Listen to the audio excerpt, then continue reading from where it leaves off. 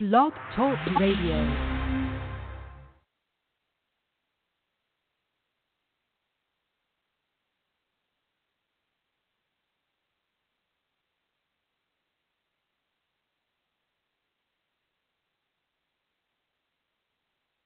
Out. Uh, Shitty internet, I guess. Probably because of the tags I put on this. Because if you care to even look at the tags I put on my podcast, I put stuff on there that I think that I'm a cover, or at least relate to what I'm covering. And everybody don't like what they be seeing. Everybody don't like to talk about racism. Everybody don't like to talk about race relations. People definitely don't want to talk about stuff going on with black people and the stuff that affect black people.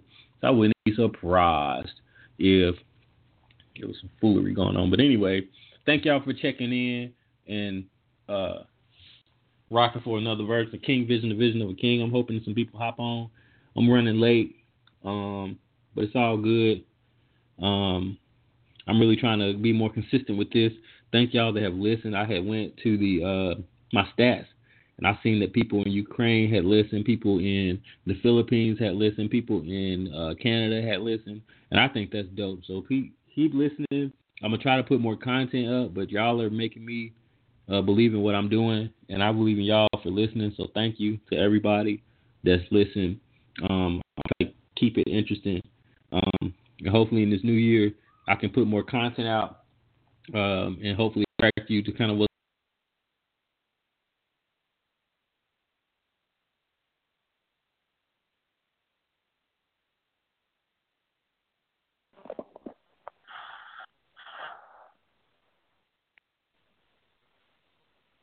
You.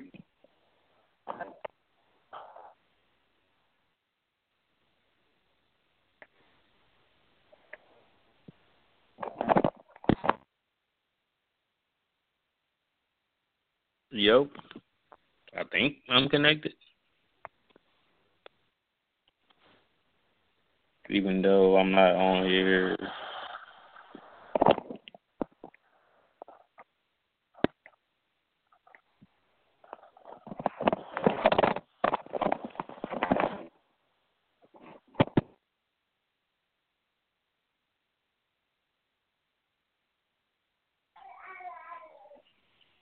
If you can hear this, internet is some bull.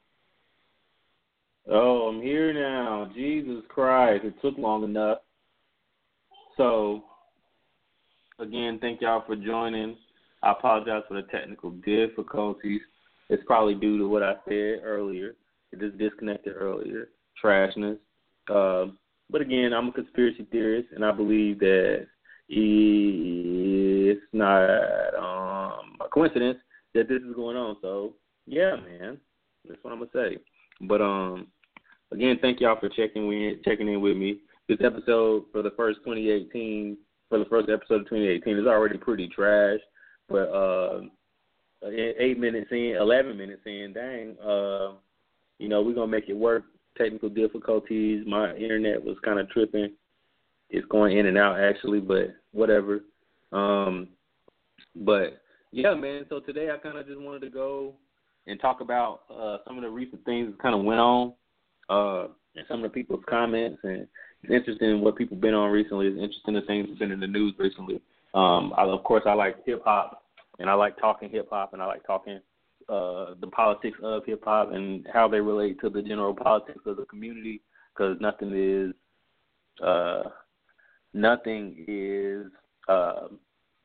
like an accident. Everything's on purpose. Everything's done with intention. And you might not know the necessary intention behind it, but it's always intention behind stuff. So you got to kind of just keep your ear to the street. So yeah, man. One of the things I kind of wanted to start with was just talking about Joe Budden with this whole thing with him and Complex and the whole thing with the everyday struggle. For those that might not know or care about Joe Budden and what he be on, him and DJ Academics, who, again, for those who don't know, is he's like a hip hop blogger almost, and he puts out videos talking about happenings in hip hop, and so he's someone that's considered a connoisseur and someone whose opinion gets FaceTime in the general media. And he's built his brand from YouTube all the way up to Complex. And so that's dope. A lot of people can't say that they literally started something by themselves and then it kind of worked its way up to a point where now, he got millions and hundreds of thousands of followers and he getting deals signed, and that's dope. But it's so crazy because, thank God for podcasts, right? Joe Budden talks about on his podcast just about how Complex did them and the kinds of moves that they tried to pull. And it's y'all work at jobs and they do the same stuff. You done been at your job where you get paid for this, but then they want you to do this extra stuff over here that don't really got nothing to do with you or what you get paid to do. Or maybe it's kind of related, but that's not your real job. So, trying to figure that out has been crazy. Hey, yo. What's good, bro? And a whole lot of nothing, man. Excuse me, a whole lot of nothing, man. Yeah, I had to do this on the phone, man. My internet was tripping. Every time I tried to direct connect, it just would freeze and shut down. I was like, oh, man. So we might have to deal with that delay tonight since I'm on the phone, but I definitely appreciate you jumping on.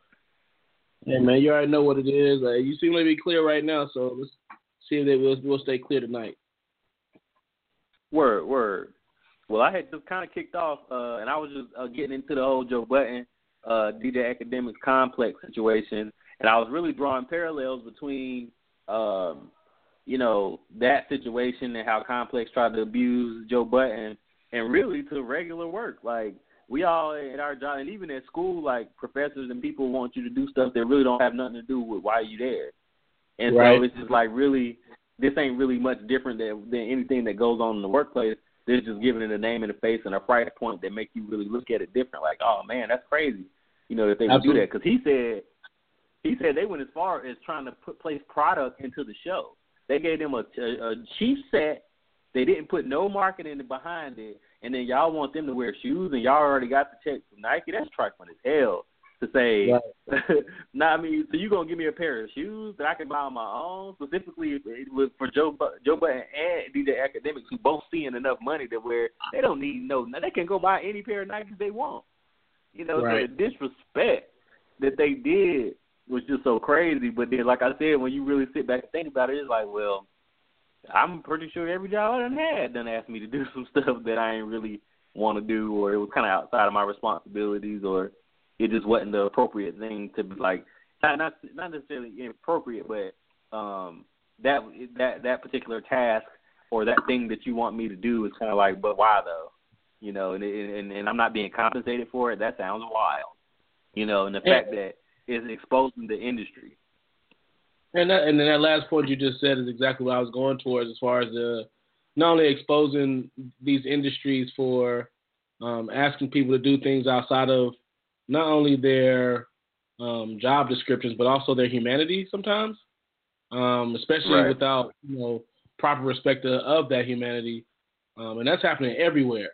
And that's one thing you brought up is like, bro, that's not an awkward. That's now what I also want to bring attention to is like people's lack of standing up for themselves that they blame on everybody else. Like, hey, y'all, like, come to my rescue because this person did something to me, and I didn't just stand up and say, nah, I'm good on it.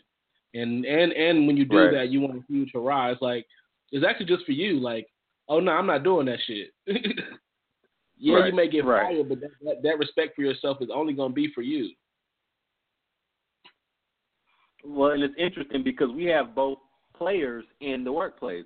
You have your Joe Budden, who was like, oh, yeah, I know what I'm worth, and I'm going to take my talents over here because what's not going to happen is you're not going to get all of this free work out of me for nothing.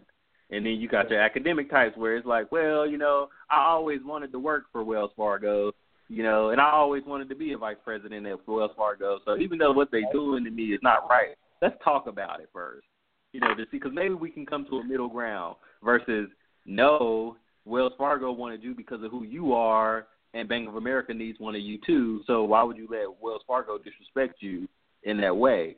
And I think, like they said, for academics, they were saying like, you know, he industry perks, you know, like free clothes and shoes and a free stay at this, you know, hotel and like little things that because he's so new, you know, and the way that they described it was like this is his prom, like he's being introduced into the industry and his lifestyle. And, you know, being on the outside, I'm glad that I've lived, because I think one thing that we can say, specifically me and you, is we've experienced things that's given us enough of a glimpse of a lifestyle that we can say on some level we've lived it and we know it's more to it. You know what I'm saying? So free stuff don't really move us like that because we just got free stuff. Even if it's free, and then for me, it's like, all right, so you want to give me a free pair of shoes? I ain't even wearing them bitches. I'm about to sell them. I don't even want them. You know, so it's like it's really money's what I came for, and honestly, I want more than the money. Right. Can I get a shoe? If you're gonna be in the business of having me wearing shoes, can I get my own shoes? You know, or something like that. But you know, it's just interesting because again, it's the same stuff that they try to pull in the workplace where it's like, you know, you want to give me this bonus at the end of the year, but I'm gonna need this bonus every month because I'm overperforming. I'm getting you numbers. You're successful because of the work that I'm putting in. Why am I waiting till Christmas time when I'm gonna turn around and blow that whole bonus on my family? I ain't gonna see that bonus. It's a situation. You gave me a percentage of the profits, but you didn't give me the bonus for every quarter that you invested the extra money you made off of me. Right. And you got your bonus. Oh, you got yours. That's the crazy part. Every quarter. Yeah, every quarter. And maybe twice a quarter. And the holiday bonus that we got. That's the 5 bonuses per year plan. Right. And we're not even mentioning the company car and the spin card that you got access to. You know, don't start me on how they make a lot of money. They don't spend it. Don't start me. See what they do. Hey, is let's talk about it. They show us athletes. So even in this conversation, what they were trying to do with Joe Buttons versus academics was to really do what they do to athletes, which is we're not going to pay you a lot of money because, hey, you don't really need any gear. You work for a franchise, so we give you all the shoes, all the apparel, anything you need to work out to keep your body in shape. We give you all this stuff. So even when you look at NCAA, like, hey, man, like we give you all this stuff. So what do you have expenses for? Like, we don't have to pay you the money. We don't have to give you any ownership. We don't have to give you any residual income that will come even after you're dead to your family to make sure that, you know what I'm saying, you're going to be viable even beyond your physical body. Like, we don't have to do those things. That's the way that, and even as they make more income, still finding ways to, hey, I don't want to pay, we call it taxes. We can call it paying employers or employees. We call it whatever you want to call it, but not sharing the profits or their income thereafter. So it's still a kind of recognition of how selfish financially and economically the entire fucking system is. And even in the world of education, like, I don't know what you done seen, but these presidents and deans, they got perks with the college and the university to a point where whether it's a car, whether it's free food, whether it's, you know, free travel, you know, all kinds of little perks. Like, mansion. Right. An entire home, right. And it's one of the craziest things that I ever seen was one of the vice presidents at one of the schools. One of her areas, she would take money out of that area, like about $10,000 for a Christmas party. So this is money that should be allocated for other things related to student success, and you're allocating it to a Christmas party. First off, what if I'm like Hindu? And then second, the question is like, all right, so you make over $100,000 a year, so you probably can afford on some level to pay for some catering. Second, you got over 50 employees under your umbrella. So if you made it a potluck type Christmas party, there will be more than enough food. Why do you need to take $10,000 away from student success potentially that could be allocated elsewhere or to provide a service that's going to be more beneficial to the students? This $10,000 is spent on one day, and more than that, a good chunk of the shit that you buy, you end up throwing away and donating anyway because people don't want that shit. So it's just like even with that, it's deeper than just celebrities and stuff. Right on campus. You know, so it's sad to see and say, but it's one of them things where it's like they build it up to where, you know, if you're an executive of any kind, they make you feel like you deserve those perks. So you do, on top of that, you, like you said, you get greedy because you already making good money, you already got influence, you already getting tons of free stuff. So why do you need the spin card too? And why do you need the car too? You know, that could be allocated elsewhere. Somebody don't got no car. You know, but so it's just a crazy. Go ahead. This is endemic of how the system is created, though, Omar. We used to have these debates in the lunchroom all the time when people were trying to convince us that because this person has ownership and puts their name out there for these products, they are somehow entitled to the most of the dividends. But we now have a plethora of people who have never been either put in jail for financial fraud of people's money or have never been subject to any kind of, you know, punitive or real damages for people for the things that they have created or issues they have created for people outside themselves. And we're talking about people in banking. We're not just talking about products, but people with banking, people in other financial sectors like retirement, IRAs and things like that. Like this is an industry where, like, if you fuck people over, like, good job, get your money up. Like, this is really what it sounds like in our system, and that's not something that everyone should participate in, but it seems like you still dangle the carrot in front of people to, if one day you can get in a position where you could do this, would you? And the answer all too often, sadly, is yes. Like, if I need products to be made for my T-shirts and it happens to be in a sweatshop in Minnesota or Milwaukee or wherever, you know what I'm saying? Like, am I willing to do it? Absolutely, because I want to be famous and I want to have T-shirts and products and all that. But at the end of the day, you're not physically making those things. You're not physically putting in the manpower. We now have a one-click, one-call kind of system to use slave labor for somebody else to get paid pennies on the dollar. And it's so crazy, too, because even sticking with the theme of hip-hop, that's kind of the wave. Like, so you get signed and you get fucked over, and then you get a label, and then you sign an artist, and then you fuck him over, and then he get a label. And so the label at the top is still making money off of all of that. Yeah. Hip-hop became, you know, hip-hop became Amway, Mary Kay. Excuse me, I'm sorry. Oh, man, it is, especially now. Because dudes be giving each other, like, that was your man, and then you gave him, like, you got a terrible deal, and then you gave your man that same deal. Same deal. Like, you signed him with a smile.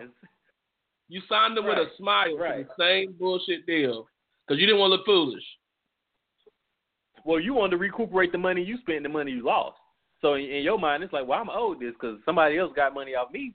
And it's so funny too, because if you really are into like New York hip hop and you listen to the Lox did a skit called "Raping You Records" on their album, and it is so on point to what hip hop is, specifically what the Bad Boy era was like.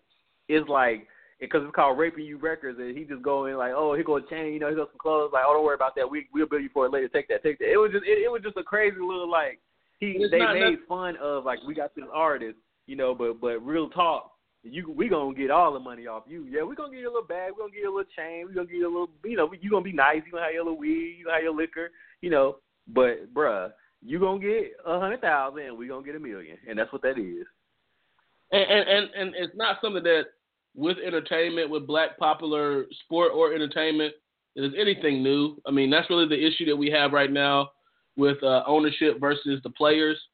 As you were describing, it was like, bruh, the movie Cadillac Records, like, they put stuff in the movies, like, so easily just in case you couldn't read it. Like, hey, we're going to show you Little Richard's story, and we're going to show you Cadillac Records and show you, like, how literally instead, and the Temptation story and Motown and American Dream, instead of paying people, what we try to do is show them all this material stuff that you can't pass down, or resources you, like, we don't give you actual resources to get you out of it. We're going to feed your ego and things that you really are not going to be, you know, trying to establish yourself. And right. Let's not ignore, when you really try to establish yourself, we'll kill those people so you don't think about it. Right. I've been really soul lately, and it's like, we can't ignore that when you have people like Sam Cooke who's trying to start their own record labels back in the 40s and 50s. We talk about people even in hip hop who try to do it and the difficulties they find. Even today, talking about how stifling of distribution of music, even when it comes to streaming. Like you know who streams your music, so you got to pay for it. Right. And like you get to a place breakdown, where you got to pay per click, man. You got to pay. They're trying to get it to listen, like literally, like, oh, you want to listen to this next song? Pay to click that one. Right.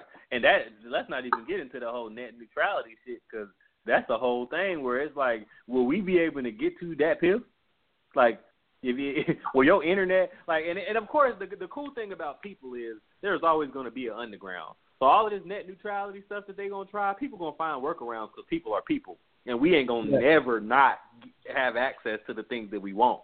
I had a Hispanic kid at a high school tell me, yeah, how much you pay for your Apple Music? I was like, it's $10 a month. He was like, yeah, mine's free. I know how to get it for free. So these kids ain't playing. Like, they really got about that life. Like, you're not going to just shut them down like that. That's people, Omar. So, like, I remember, right. We grew up in a society where, like, we were the first era that got the internet and got music and got all that stuff. And we learned, like, remember when schools first got internet? And they were trying to, to shut it down. It was like, it's only going to be in the library, and there's going to be certain websites shut down and all that kind of stuff. We were like, okay, y'all don't know nothing about computers. Right. So, of course, it's going to be one kid. We definitely got the Candy Stand. You remember Candy Stand? Man, it's going to be one kid who's going to say, like, look, what you need to do is go to this right here. This right here is actually a browser. They don't know that. Right. That's right. the big thing. You know what I'm saying? And just understand, like you said, like, there's always going to be an underground, and even when they start talking about things like the dark web, they're trying to show you, like, oh, we even trying to infiltrate the underground so we can continue to keep control and voices and narratives in all spaces.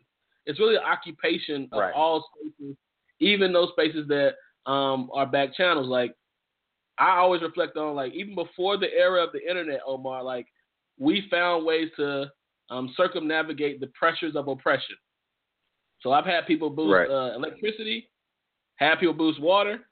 The cable was on and off in my home because we couldn't afford it. So we paid people to climb that pole.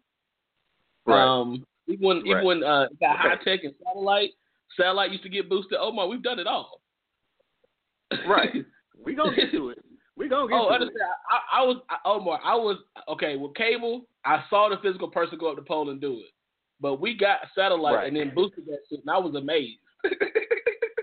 Oh yeah, because you was like, that's all we had to do.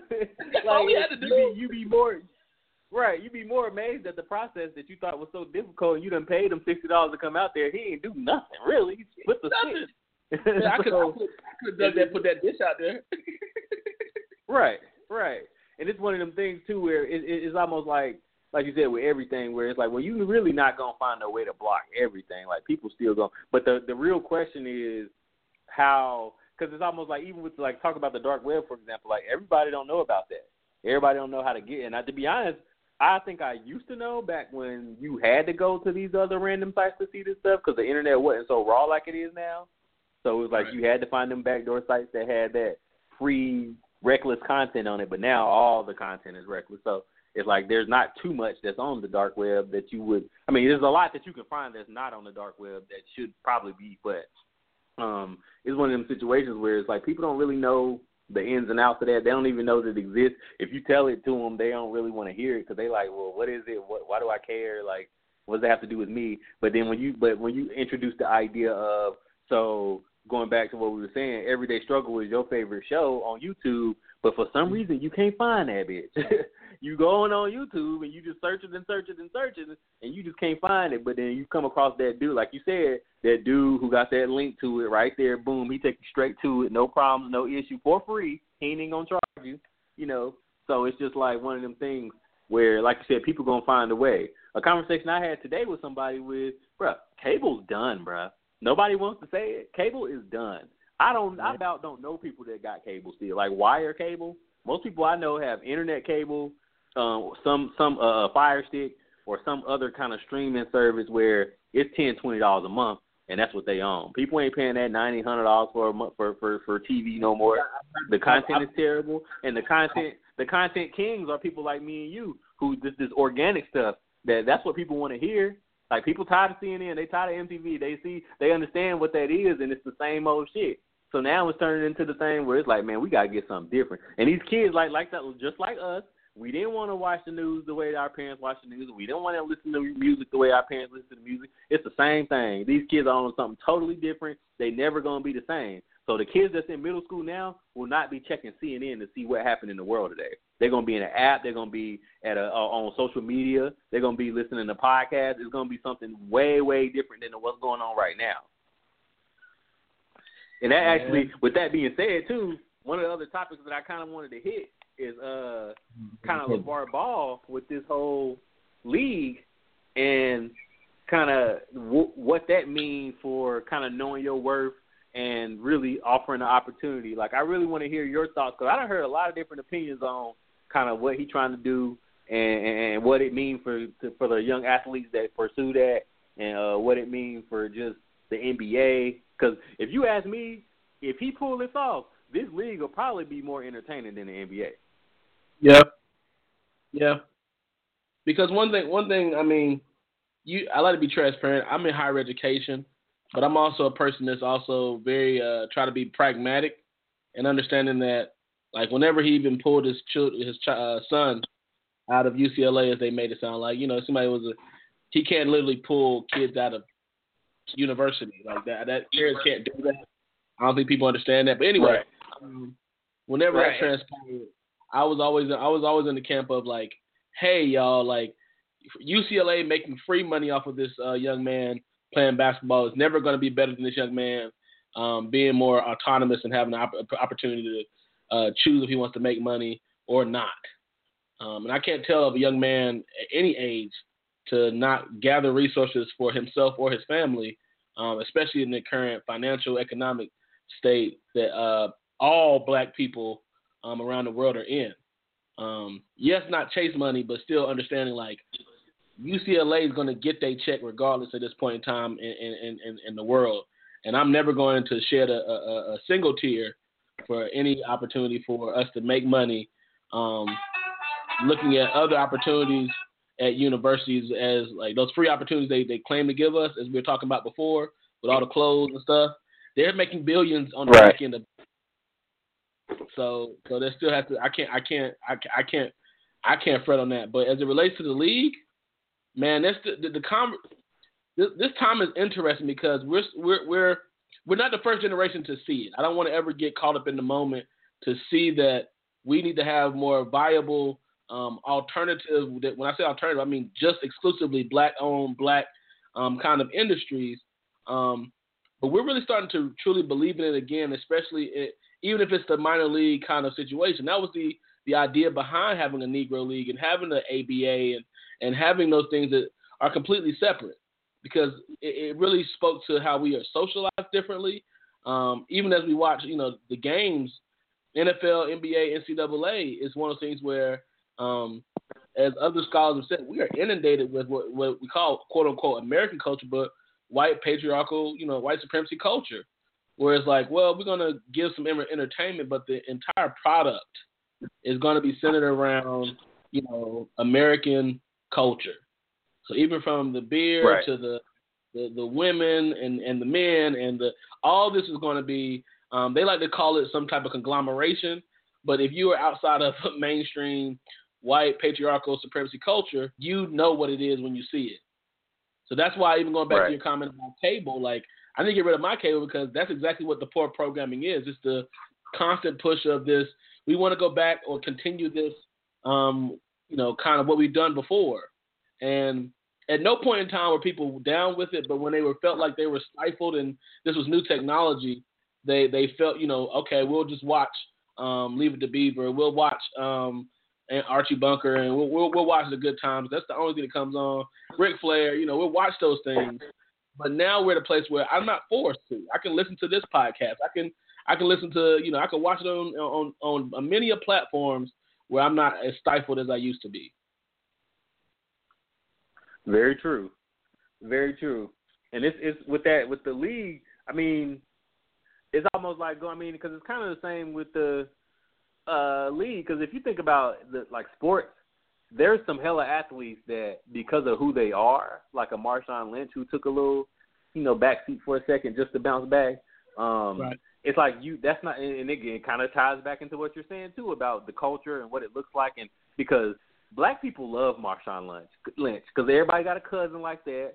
You know, he gonna say what he want to say. He gonna do what he want to do. He got swag about himself. He you know what I'm saying? He's a man. He is what a man is. You know, he stands on right. He stands his ground. You know, he's very successful. He can articulate himself, and he know when to shut up. And that's, as a man, that's the biggest. That's a man shit right there. When you know when to, you know how to, like, you know when not to say something, because there's plenty you can say, but you really choosing to kind of hold your tongue. That's some man shit right there. So it's just, and he got disrespected bigger than anybody. Like, they literally snubbed him at the Super Bowl. Like, how do you, my man done shattered the whole game, and then at the last play to win the game, you just really don't give, really? Nobody stopping him the whole game, and at the end of the game, you don't give him the ball. But going back to the league thing, it's like, how many of these dudes that may have went to prison, or maybe they cause, or like you said, that dude from the high school who, he was better than everybody on the team, he just never had the grades. And then now they got a chance to really go out here and make some money hooping. Like, some of these dudes will probably leave the streets.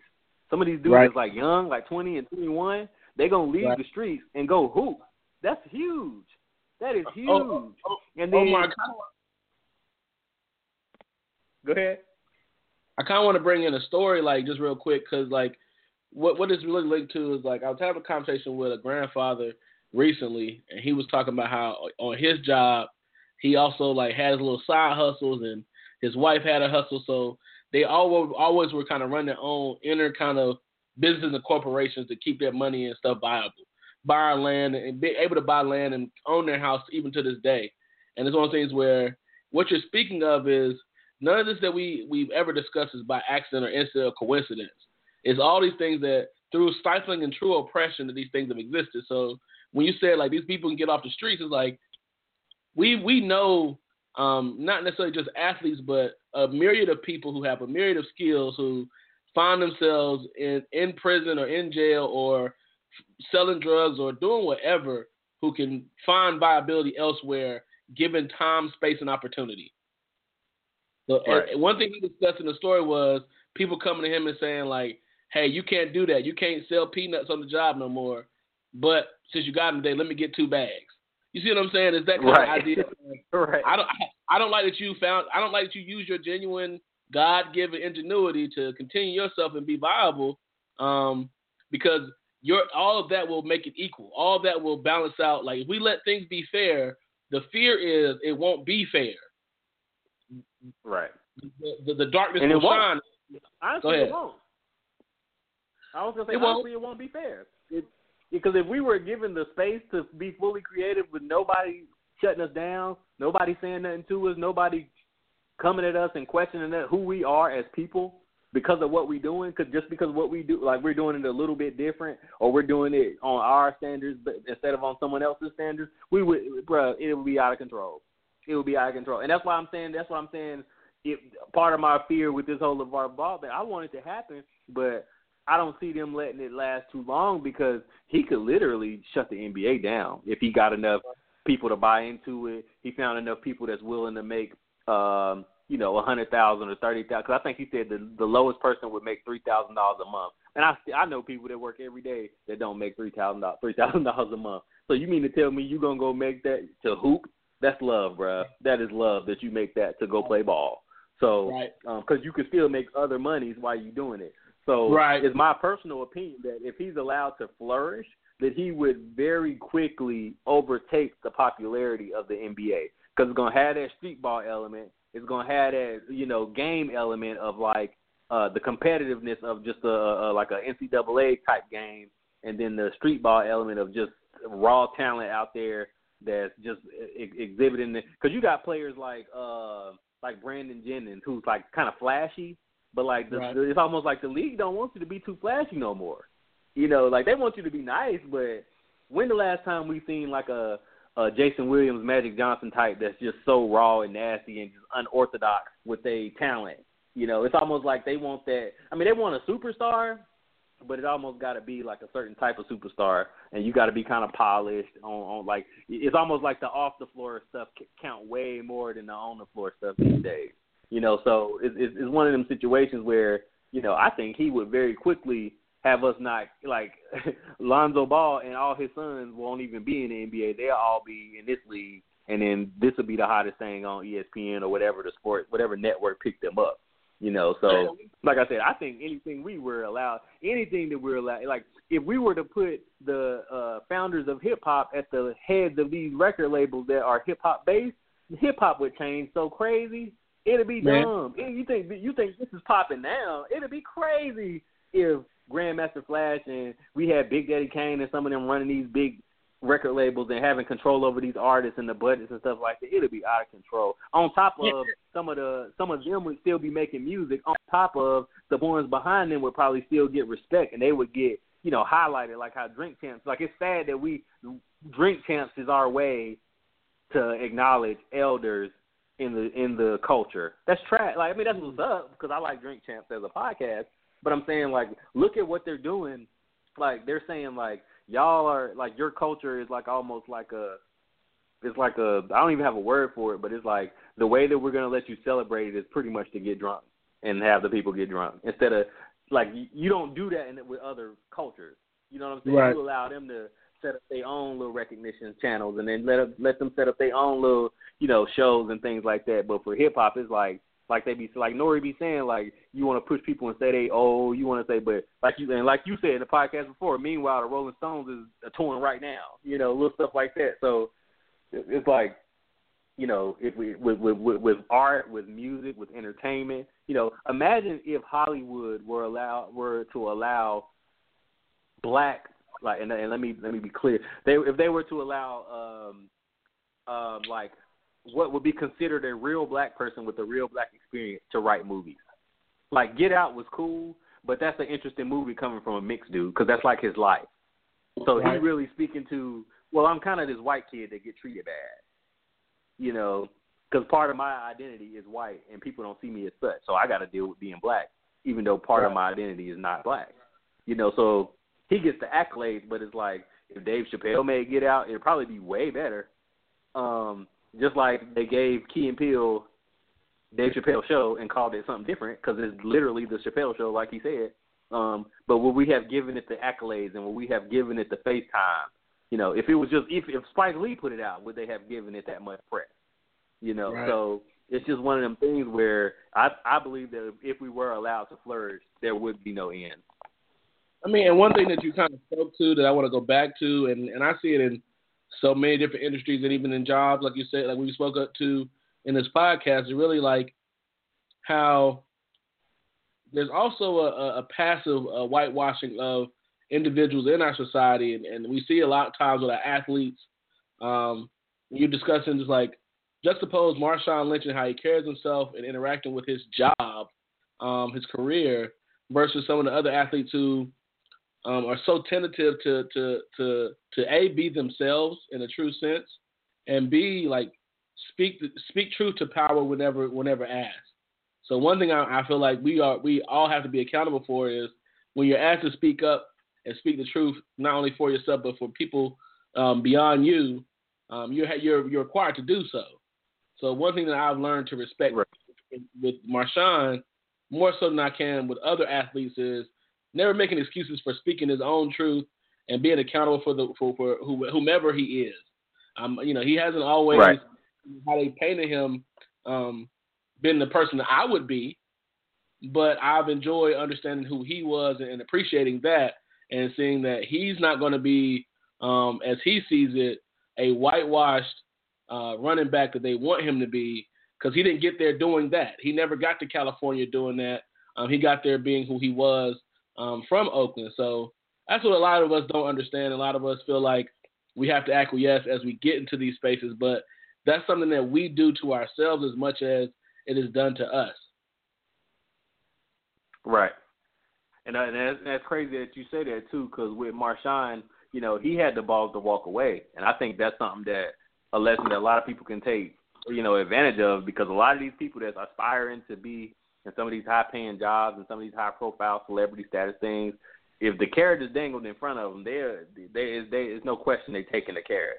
If you offering them some of these people are so into this designer shit. Like, if a Bentley is on the table, then what you need me to do? Because I'm going to need that Bentley. Because when I pull up on that Bentley, boy, I'm going to turn some heads. So what you tell me what you need me to do, and I'm game. So, the fact that he had the balls to walk away from his career, like you said, his job, and one, that shows that he was good enough with his money to walk away if there's nothing behind it. Because the other side of this, me and you, hitting the conspiracy, we don't know if Marshawn could have took a check to leave the league, and we don't even know that. You know what I'm saying? So that you can't necessarily wipe that out. But even if he did, knowing what it looked like for him to leave, that still is a good for young men to see. That's a good thing for young men to see, because you don't sacrifice yourself. And then even with football, because you putting your body on the line, it's not even healthy. So it's like, huh? Even with Dave Chappelle walking away. Right. But we don't got a lot of examples of that. You know what I'm saying? We got more examples of people selling out than we do, and then coming back later being on something like, oh, I shouldn't have did that. Then we do people that actually bounce. And even with Dave Chappelle, like, I'm low-key questioning that whole deal, too, because it's like, so you just come back and then you're embraced with all, like, so what did you have to do to get back in the good graces? Because they were shitty. They were literally shitting on you.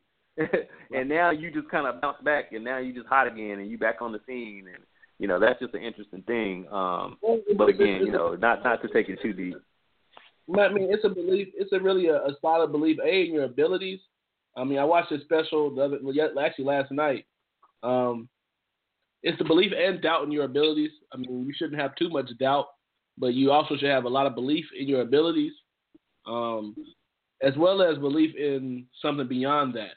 So your abilities is just how the ego expresses itself sometimes, because it's you putting on your airs, it's you putting on your best self. And there's some true, you that kind of spirals through that as well. And it's crazy that when you start entwining the material things and the checks start getting there and the things start coming in, like, you start forgetting that even in that talent and ability, you always knew was something more to it than that. And that's what the $50 million, even for me in my era, but I was going into undergraduate when that shit went down. So that shit was even eye-opening for me, because it was like, bruh, I'm a former athlete. I've heard the check numbers, and I haven't heard. You heard a few stories of people declining money and going a different way, but it stayed in the news that these dudes signed these checks. They signed a contract for these checks, man. Like, so when I heard $50 million on the table and he leaves, I wasn't necessarily into all the conspiracy theories and what he was going through, but it was just amazing and inspiring to see that the check wasn't worth it. Well, for me, what was eye-opening was the reality that my man left and his show just kind of kept going. Like, you don't matter. Once you have a product that's selling, they're going to keep it pushing. They're They're not going to let their cash cow go. Like, nothing happened. Honestly, I only watched it because I'm the type of person that, like, I got to see it for myself. You know what I'm saying? Like, so I remember watching an episode or two with Rawlins and Charlie Murphy, rested in power. And it's just one of those things where, like, damn, like you said, it just keep going on without you. But it also inspired me, man. Like, I always knew, like, it's just, I have to leave jobs the same way. Because, you know, what kind of job it is, like, for anybody listening, is like, it is inspiring and reminds you of the power you have as a human being to leave a job when they don't want you to leave. Not when they planned you to leave or none of that. Like, see, when they plan for you to go, when they plan on letting you go, they are inspired and they are giddy about letting you go, because that's something that the system, believe it or not, preys on. But whenever you just up and leave the situation, it is not the best thing for them. They're like, what's going on in your life that made you feel like you could leave the plantation? Like, you just want to be in the wilderness. That's what's going on. Like, and everybody starts to clamor the same message. Like, what you gonna do? What you gonna do? Like, you know what? Fuck it. I'm not doing that. I'm a man. Right. And it's so crazy too, because like you said, they when you need them, it's like all the excuses in the world, people busy, blah blah blah. But when they need you, they're like, well, what you need? Like, I remember I was working at Old Navy in college, and school was just getting real. And so I had been trying to get them to kind of change my schedule because I was like, man, I be working and I just need more time for school.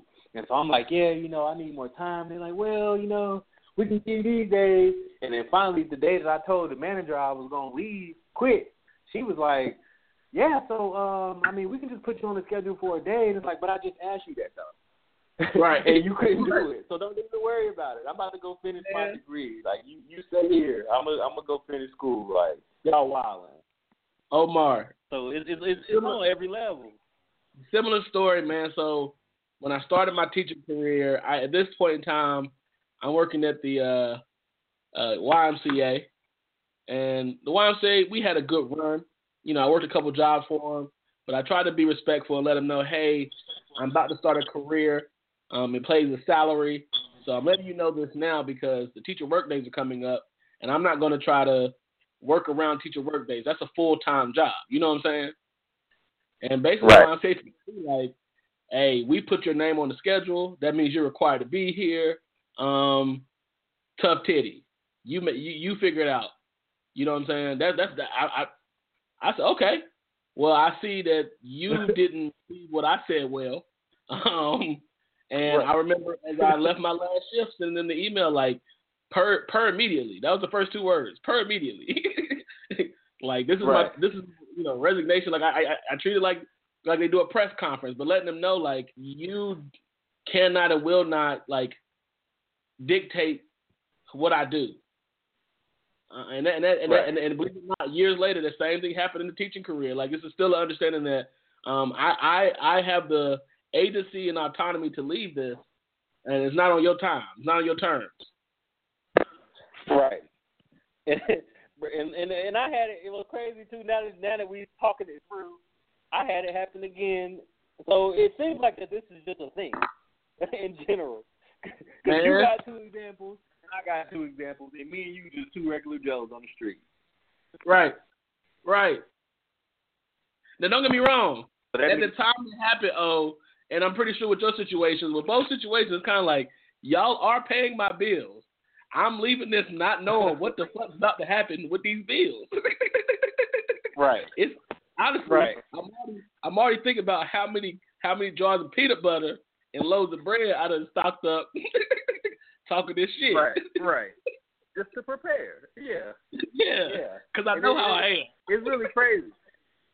It's really crazy too, because it's like, man, like you said, people. You really get to find out who care about who and what care about what, and like what really counts, and kind of because I had two more things I wanted to hit, and I'm trying to tie them in.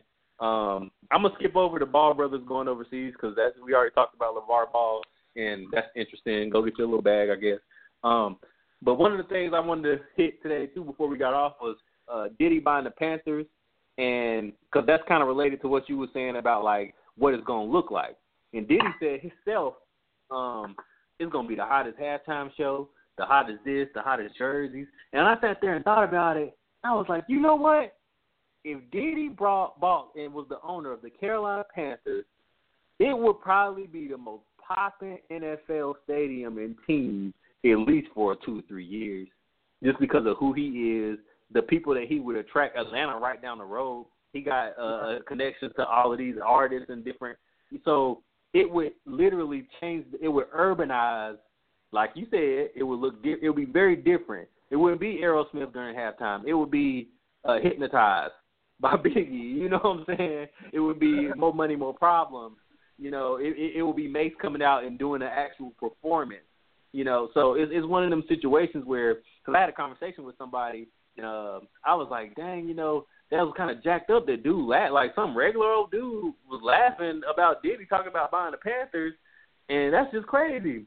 And he had laughed about it, and I was like, why is that so crazy to him? But then when I thought about it, I was like, oh yeah, the NFL is kind of racist on that owner side, so they might not necessarily want Diddy blackface. And he outspoken and he a little over the top. Who want to sit in the room with, like, if you in an owners meeting and he in there, he gonna do what he need to do for his brand. And if he's carrying the league, if he's literally got the highest ratings, he's going to make demands. And he done did enough business with industry where, I mean, he's so connected to other industry that he would bring industry to the city of Charlotte just in that one move. One move. So it's just like, how do people not necessarily, I guess if you don't care for him and you don't care for what he stands for, you wouldn't necessarily want that to be a part. I'm coming. Go ahead, finish. Say what?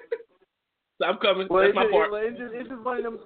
It's just one of them things where it's just like, man, how do you not want that? Because it's like he not only. So he talks about giving Kaepernick a chance. I don't really know. I mean, I get it. I get what you're trying to say, but it's kind of like you kind of got a star quarterback. But at the same time, you got, that'd be almost like a nice. I mean, because you pitting two black dudes or supposedly two black dudes together. And I don't really stand for Cam Newton at all. Like, forget standing for your flag. I don't stand for Cam Newton. So, I mean, it's a situation where, I like what he's done for the franchise, but he's wore some outfits and made some comments and not made some comments that's been pretty offensive. So it's one of them situations where I'm just thinking about the money that I would make myself if Diddy owned the Panthers and the things because it's just like you could just see all the opportunities. And so it's like the city's already a brown city. Like, the city should be behind this. Like, that'd be the dopest thing. Could he get Michael Jordan to come in? Could he get Jay-Z to come in? Could he get any of these local influencers to come in and put some money up too, so it's a legit option, so they could share it or something like that? But I just want to hear what you think about it, because again, I think it's an amazing idea, and I think in that first year in the Panthers being in Charlotte, I would make myself a easy extra $1,000, $2,000, $3,000 that year. I mean, for you, Omar, I'm definitely here for it. I want to start by saying, like, I'm not a huge P. Diddy fan. I never really was. I didn't really understand talent. I get the hits, but at this point in time in the meteoric rise of his, whatever you want to call it, I'm not the hugest fan. I'm here for the idea of black ownership in anything. But where it loses me is sometimes we get wrapped up too quickly in what we perceive it will automatically look like. Now, how I was describing it, it was just purely like it still is an imagination for him because we haven't had it in such a long time. So, and even when he was describing it, I was like, see, you almost soul playing in the NFL franchise, P. Diddy, and that's the shit that soul playing was trying to kind of get us in, like this kind of trap mindset of we will be the wild and crazy different than our white counterparts, and that's not the truth at all. That's why we keep going back and forth sometime in that debate about, respectability and appropriateness and all that kind of bullshit.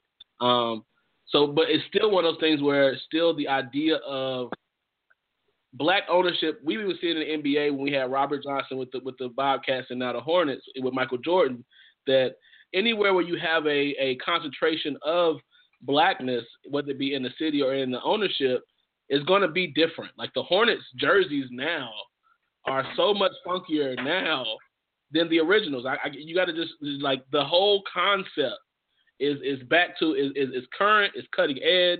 Even when I think about the Atlanta Hawks and the Oregon player, even in New Orleans, like, and just the feel of the stadium and arena, and how you have to influence the music and the style and the culture, and having a DJ there with Tigger in there and in the Phillips Arena to entertain this major black city, you know what I'm saying, being sports entertainment. Right. So I get what Diddy was saying.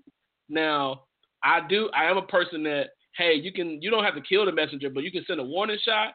So I was a person that wasn't a fan of necessarily the messenger, because we still have people who can move without all this fanfare. So Diddy is a fanfare type mover. He also like you said, it didn't put like necessarily like true staples in it.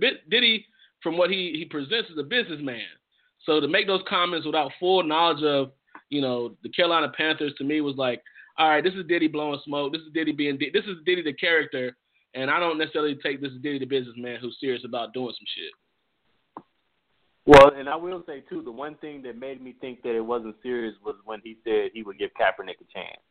Absolutely. It's almost like, so you're just going to go into a system that's already set up and just throw a whole wrench in it. Like, from an NFL owner's perspective and from a success in football perspective, that don't make no sense. So, right. like you said, that kind of goes to the whole idea of. But then, like you said, we already know that Diddy is the microwave owner, so he only gonna deal with you while you hot. And once you're not hot no more, he's pretty done. I mean, it's almost like we talk about Diddy like Jay-Z ain't already done like a little bit of this already with the Brooklyn Nets. Like the Brooklyn Nets boost with Jay-Z as a blah blah owner for however long that lasted was crazy. Like honestly, I'm not sure I would have known the Nets move from New Jersey to Brooklyn if Jay-Z wouldn't have said anything. You wouldn't have, and you wouldn't have cared.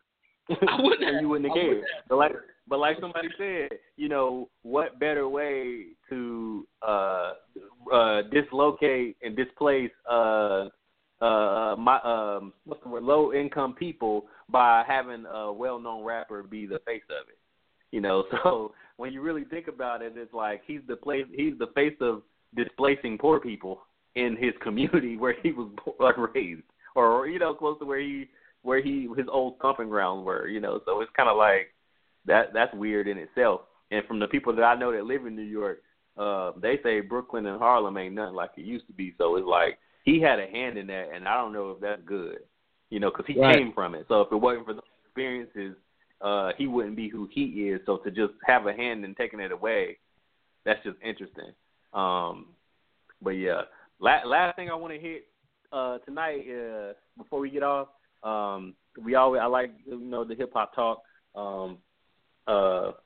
Nicki Minaj said it's a good time to be a white rapper, and she was referencing and I love hip hop talk with you because you always keep it real, and we always have real good hip hop talk, especially as it relates to general awareness. But she just said it was a good time to be a white rapper, and I didn't know all this. Like I didn't know I was listening to an interview, and that's when I heard it, and I'm like, oh okay. And then they were like, yeah, you know, you look at the billboards, and a lot of the people are white, and da.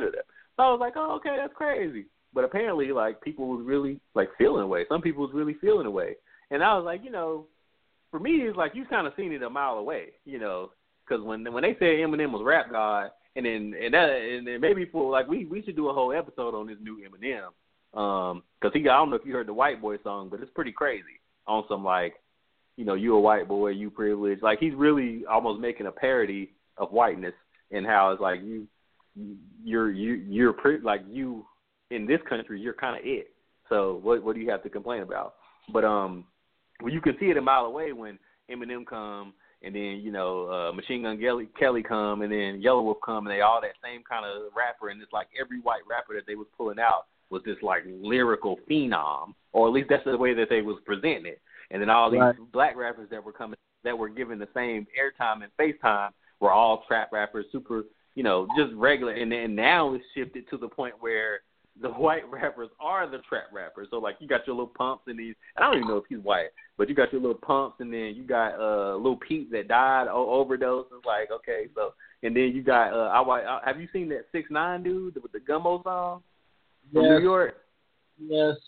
That's wild. And I don't think he's white. I think he looks like he might be Hispanic or something. But just the fact that they're taking the face, like pretty much the main face, it's slowly not a face of color, kind of like what happened to jazz, Right. So it's one of them things where like how like what is gonna be. So will it be a thing where the mainstream hip hop is gonna be like a Lil Pump and Friends, and then the underground hip hop will be the real hip hop, or like you said in a previous podcast, we just gonna call it something different?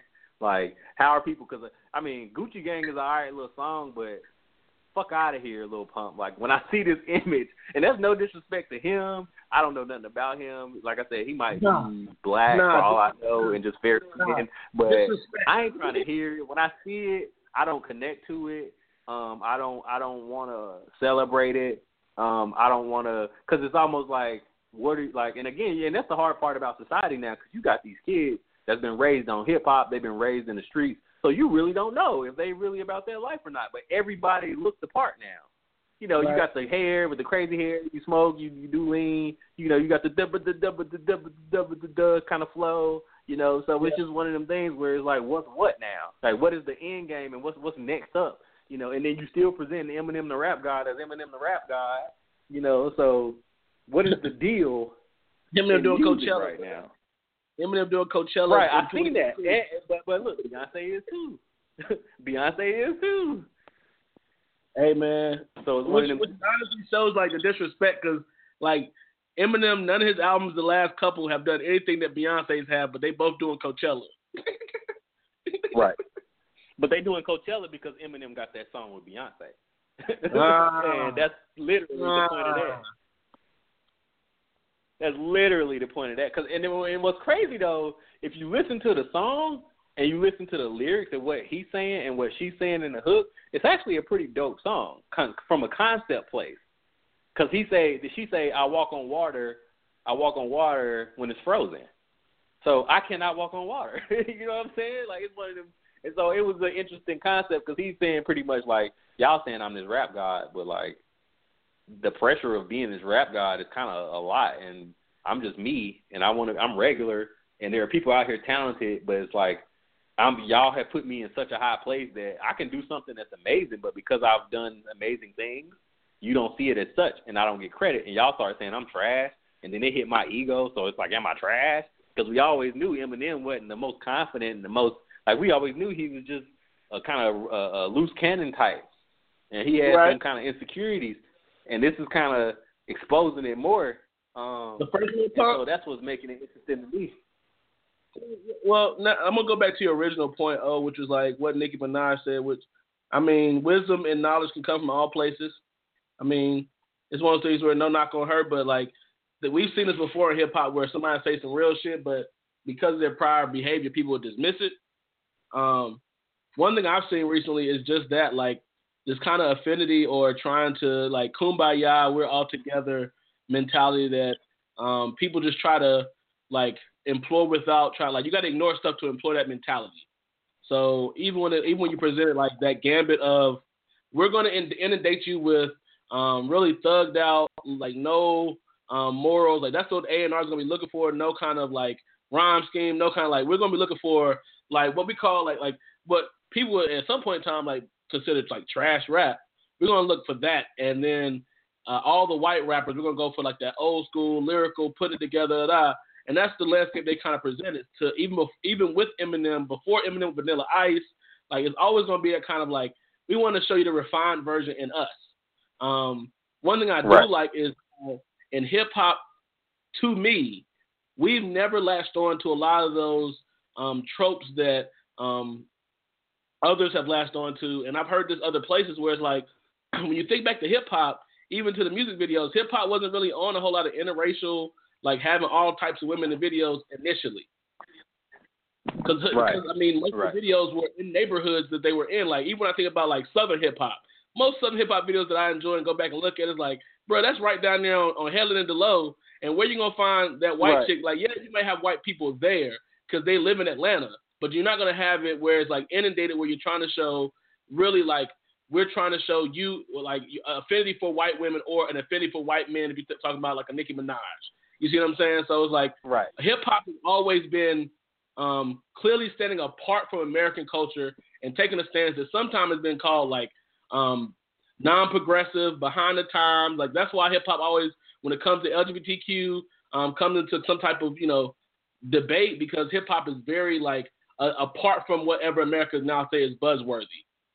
So when it comes to the whiteness, it's like it's become buzzworthy for that white guy is just as good as this guy. They just as good as that guy. And it's kind of like, well, in hip hop, I've always felt like, hey man, you can be good, but you just can't be the mayor. You just can't be the governor. You just can't be the president of this shit. Like that's just like you. I can stand on that because you stand on that when you talk about the Constitution.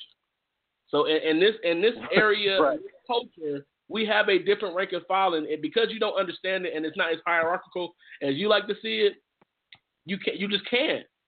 And I won't let myself. I know I'm going on and on, but I won't let myself start to introduce into something that's still forming and developing, and us still recognizing our elders to still all of a sudden throw somebody who is outside of my culture in it, or who can oscillate between cultures at their leisure. Now, I'm talking to you, Eminem and Justin Timberlake. Like, you can come in and out when you choose, and whenever the heat gets on you, you go back to, who you are really.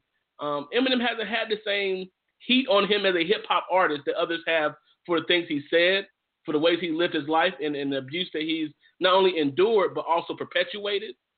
for his drug abuse. Right. Like, we can go on and on about how his career has been different and how still at this point, we still talk about him as far as, oh, is he the best rapper ever? I won't ever say that. Oh, yeah, no. Eminem, I mean, I guess if you look at it and say from a rapper, like a person that rhymes words, I mean, he may be. No. Because he's like, I don't even give Dr. Seuss. The facts and checks. It's like, well, yeah, you're just rhyming, but right, like, I can do that. Say what? I don't even give rhyming, like, oh, man, Dr. Seuss was so good at rhyming in books. No, I don't even give it to him. Like, you understand that I have this idea and this right. I'm trying to stand on this that, hey, man, like, I have been inundated with your culture and the idea that your culture is somehow inextricably better than a culture that I was born into. Right. You're trying to convince me. And I think for me, that's hip-hop didn't start in Detroit. Right. Go ahead. Right. Sorry. And for me, it's kind of like the whole idea of, you can't. There's a world of people. So to say that this person is the best version of it without seeing the world of people, or to not understand the music industry, where it's like, well, you got to understand the music industry. It's not about music. It's not about who's making the best music. So once you grow to understand that, you can grow to understand that, like, the people that's in front of you ain't really the best artists. So, it's a situation where it's like, because I had a homeboy, he was the biggest Eminem fan. Like, I'm still raving and ranting about Biggie. I'm listening to Biggie, and they done put Eminem on Dead Wrong, and he done had his little verse. And, bro, when I tell you this Eminem Dead Wrong verse, I used to love this verse. Like, I used to just, every time, like, I couldn't wait for it to come. It's several different levels. Horse said, human sacrifice, cannibalism, and then I didn't, as a grown man, though, I said, this man said there are several different levels to cannibalism. What you say? Several different levels of cannibalism. Something having sex with him. It was just crazy what he was saying. Like, right. It was like, damn, horse heads and having sex with animals and murder and just shit that I couldn't relate to. And I was like, well, damn, why do I like this verse so much? Because I like Biggie. I'm a huge Biggie fan. The beat smash. So I like the song. But what was it about his verse that just attracted to me? And I was like, I ain't never heard nothing like this before. Because he's saying some whole other shit. Like, he said, that's what it was. There's several different levels to devil worshiping, horses' heads, human sacrifices, cannibalism, animals' exorcism, animals having sex with them, camels, mammals, and rabbits. But I don't get into that. I kick the habit. I just beat you to death with weapons that eat you. Like, it's like, damn. Like, so you saying, you talking about cannibalism? Like, all of that shit. Like, it's just, like, that's not black. That's not, I can't say that's Marshall, not black what stuff. are you talking about? You said what? I said, yo, Marshall, what are you talking about? Exactly. And I mean, but one of them things where it's like, well, that's just that's who he is. He's really that kind of blood and gore, pin in the eyeball kind of rapper, But really, we're focused on so much on this rhyme scheme that we're not really having a full conversation of what he's actually saying. And like, little kids are walking around saying there's several different levels of devil worshiping, horses' heads, human sacrifice. Like, what? Like, it's just crazy when you really slow down and think about. Go ahead. And it's crazy because, like, I went to a county school. Omar, you went out there as well. Like, they love that shit. And understanding that the current open crisis and the generation that's our age, who on the other end, it's interesting because they're hip hoppers via Eminem. So they've seen themselves on the either in the culture fully or somehow on the periphery because of Eminem, 8 Mile, and that whole generation. So it's kind of like his lyrics did exactly what you said that our lyrics were doing to our children, but now you're trying to gloss it over with something else. Or you at least not calling it what it is. Right. That's what's amazing to me because it's kind of like, oh, no, what you just said, Omar, as far as, like, kids are walking around saying that, like, I went to Eastern Guilford, bro. Like, yes, kids are walking around there saying that. All that whole baby killing, all that stuff, they were walking around saying those things. So to see people doing those things, and I'm talking about, when I say people, I'm talking about, like, white, urban or rural, doing those things that Eminem was saying in those songs years ago. It's like, where's the congressional hearing on this shit? Like, we're going to call it something else? Right. Now, could that be because some of the people that would call such a congressional hearing, they deal and dabble in some of the shit that Eminem talk about? Could that be little people? That's not my truth to tell, but I think what it speaks to, and I'm hearing it from the outside, is that means there's a valuation there. There's a passage to be given because not only is it possible recognition of, but there's that's not wild for you because I respect your humanity and anything that you do, I can kind of make excuses for in my mind and my psychology versus like any way of being of the people I want to make inhuman, subhuman. I make it seem like, well, that's the most subhuman thing you could honestly be into. Right. And I think too, would you say Lil Pump and Lil Peep are 2018 versions of Eminem? It's just a different time, so what it calls for it to be that character is different. So maybe you don't got to be super lyrical, but you still got to be kind of wacky in your appearance and wacky in kind of what you're saying and what you're into. Because like I said, Old Boy with the Gummo song looks scary, but he got like pink and blue hair or something like that. Now, I do believe that he would shoot me in the face just by looking at him. I do believe that he would shoot me in the face. But when did that turn on that that's what a gangster looked like? Like, what was it Wiz Khalifa, who wasn't even a gangster? Like, when did it start where it was like, this crazy version? We've seen the shifting images of hip-hop, and one thing that you're kind of speaking to is kind of like, it's becoming an amalgamation where, like, everybody looks like everything, which on one level is okay, but on another level is like, well, hold on. Like, even with, what's my dude? Is Lil Uzi or, is it Uzi Vert? No, it's Yachty. It's Yachty. That's what I'm talking about. Well, Lil Yachty, like, his whole image with the red hair and the locks or plaits or whatever it is, and it's kind of like, you would think that, oh, man, this dude is he probably was on the blocks of New York or, you know what I'm saying, like, oh, he might be from Miami. And it's like, oh, no, he's from rural Georgia outside of Atlanta. And he's like a middle-class kid who just kind of janky, kind of just weird a little bit, but he got a sound. So it's kind of like the internet has made this kind of culture where everybody can just kind of put on a costume. Like, it's like Fifth Element right now. So it's like, if you find a look that you like and you want to, like, blonde half your hair or one day you want to go all blue, like, we just walk outside and then we just see it, man. It's just like, oh, okay, that's what you're doing today because you're just feeling spicy. Like, I'm cool with it because it's the society I live in, but also kind of one of those things where, like you said, like how we consume these images. Because when I see that, I was like, this is what you interpret when you see it from me.